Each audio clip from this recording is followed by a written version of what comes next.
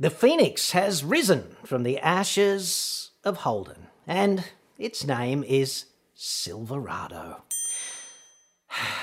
The hubris, right? The sheer presumptuous audacity required to pull this one off with a sense of complete conviction, well, it really is weapons grade. Like, never mind the past, let's just put that behind us if you're still compensating. The new Silverado is ready for you.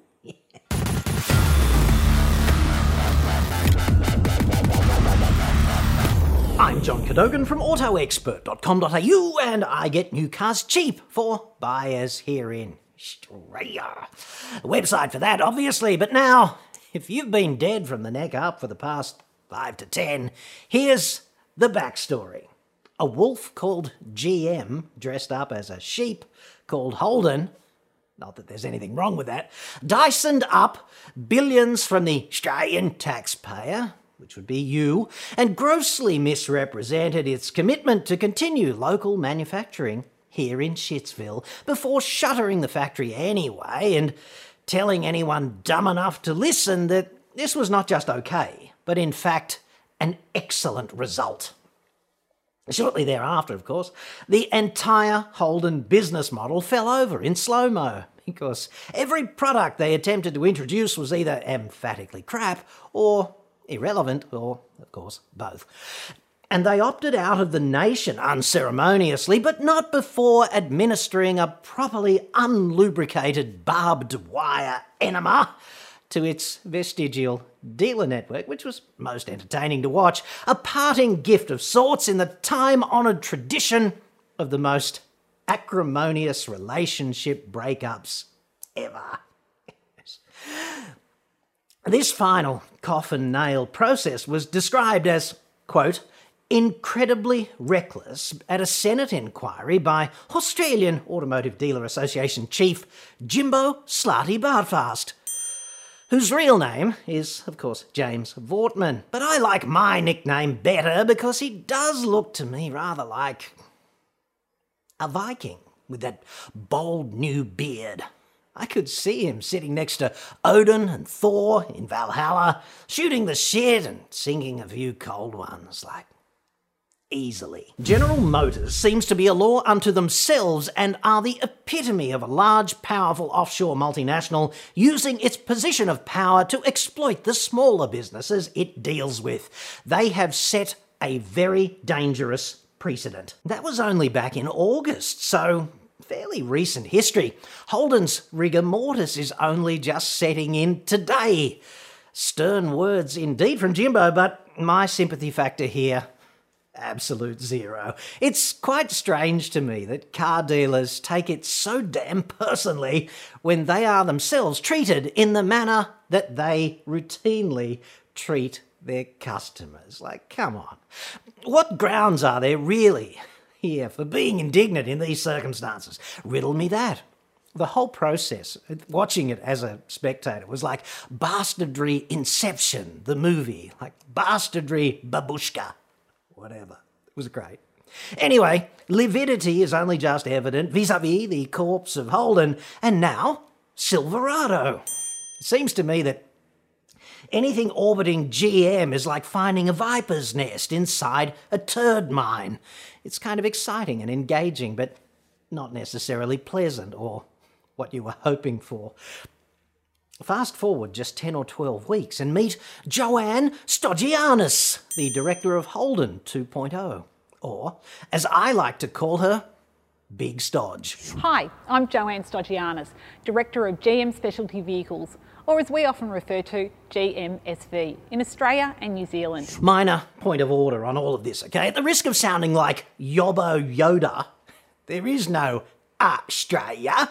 Like, what is that? According to our constitution, only 2 national pride pronunciations are acceptable. There's the way Her Royal Highness Liz Regina would say it, like Australia, as in to make Australia less shit, for when you're, dealing with matters of great national import. Or there's the more conversational Australia, in which the first A is silent, as is, of course, the U. We invite customers to use our new Locator Dealer tool on gmspecialtyvehicles.com. Agreed. If you are seduced over to the GMSV dark side, you will need to go online and locate the nearest GMSV dealer tool. Apparently there's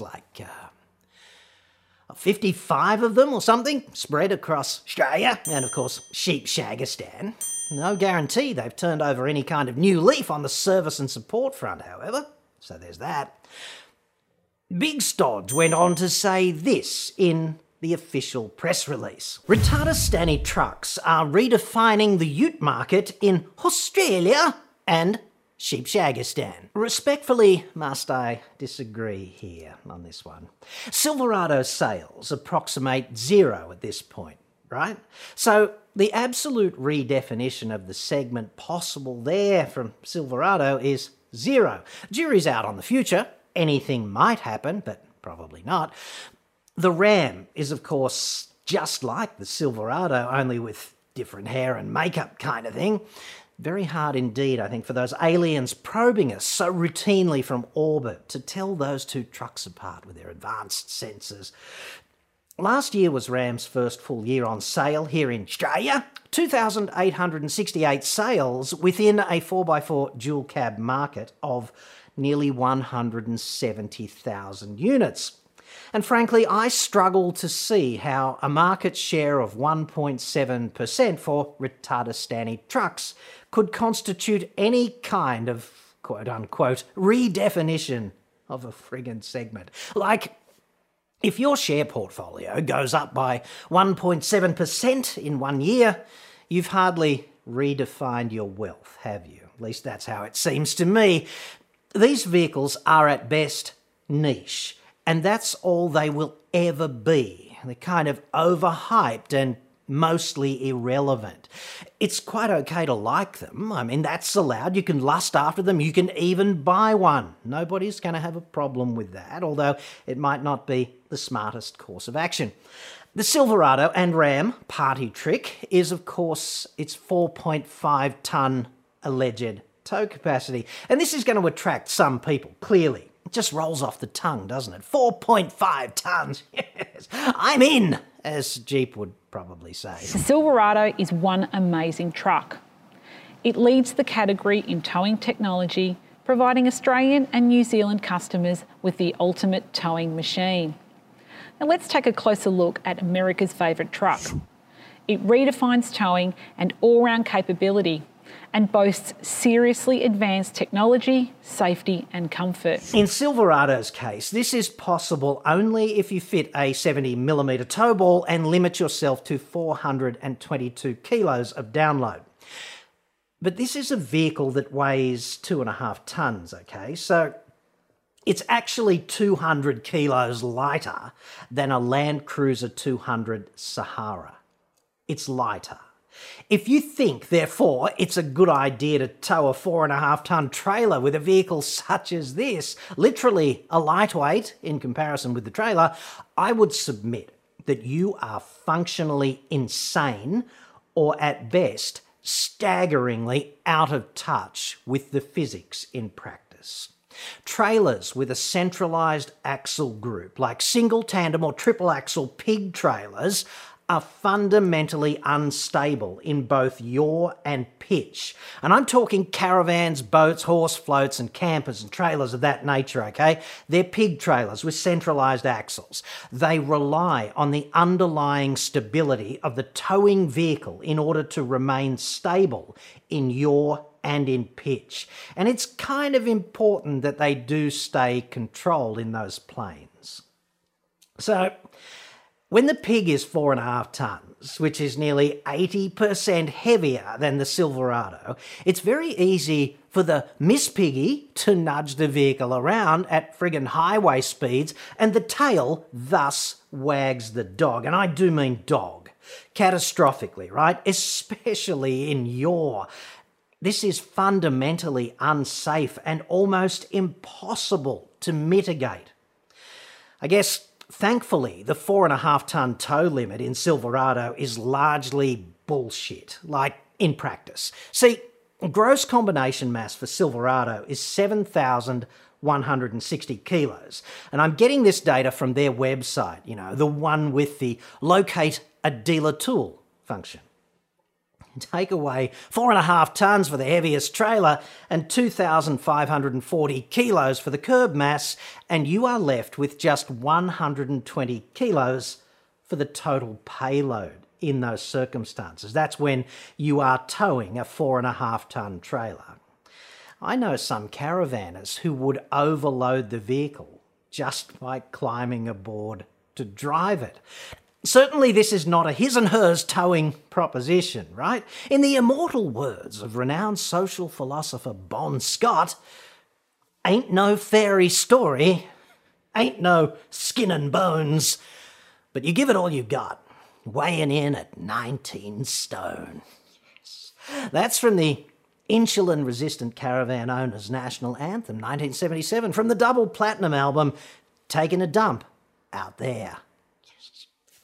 Do consider all this, won't you, before spending like 140 grand on a friggin' Silverado and a similar amount on an acoustically transparent palatial pig trailer chitois on wheels, which some people still call a caravan.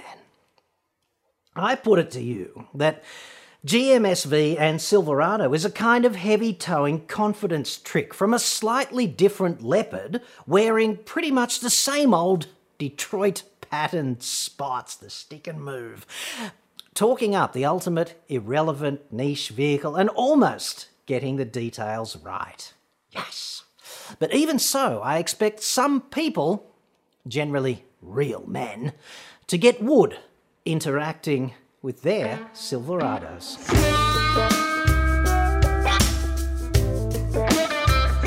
There's a real man right there, getting wood, interacting with his Silverado. So it is possible, a concept the Ming Moles and I put to the test repeatedly earlier. They're so helpful. That can-do commitment, I've got to admire that. Nothing is too much trouble for a Ming Mole on a mission.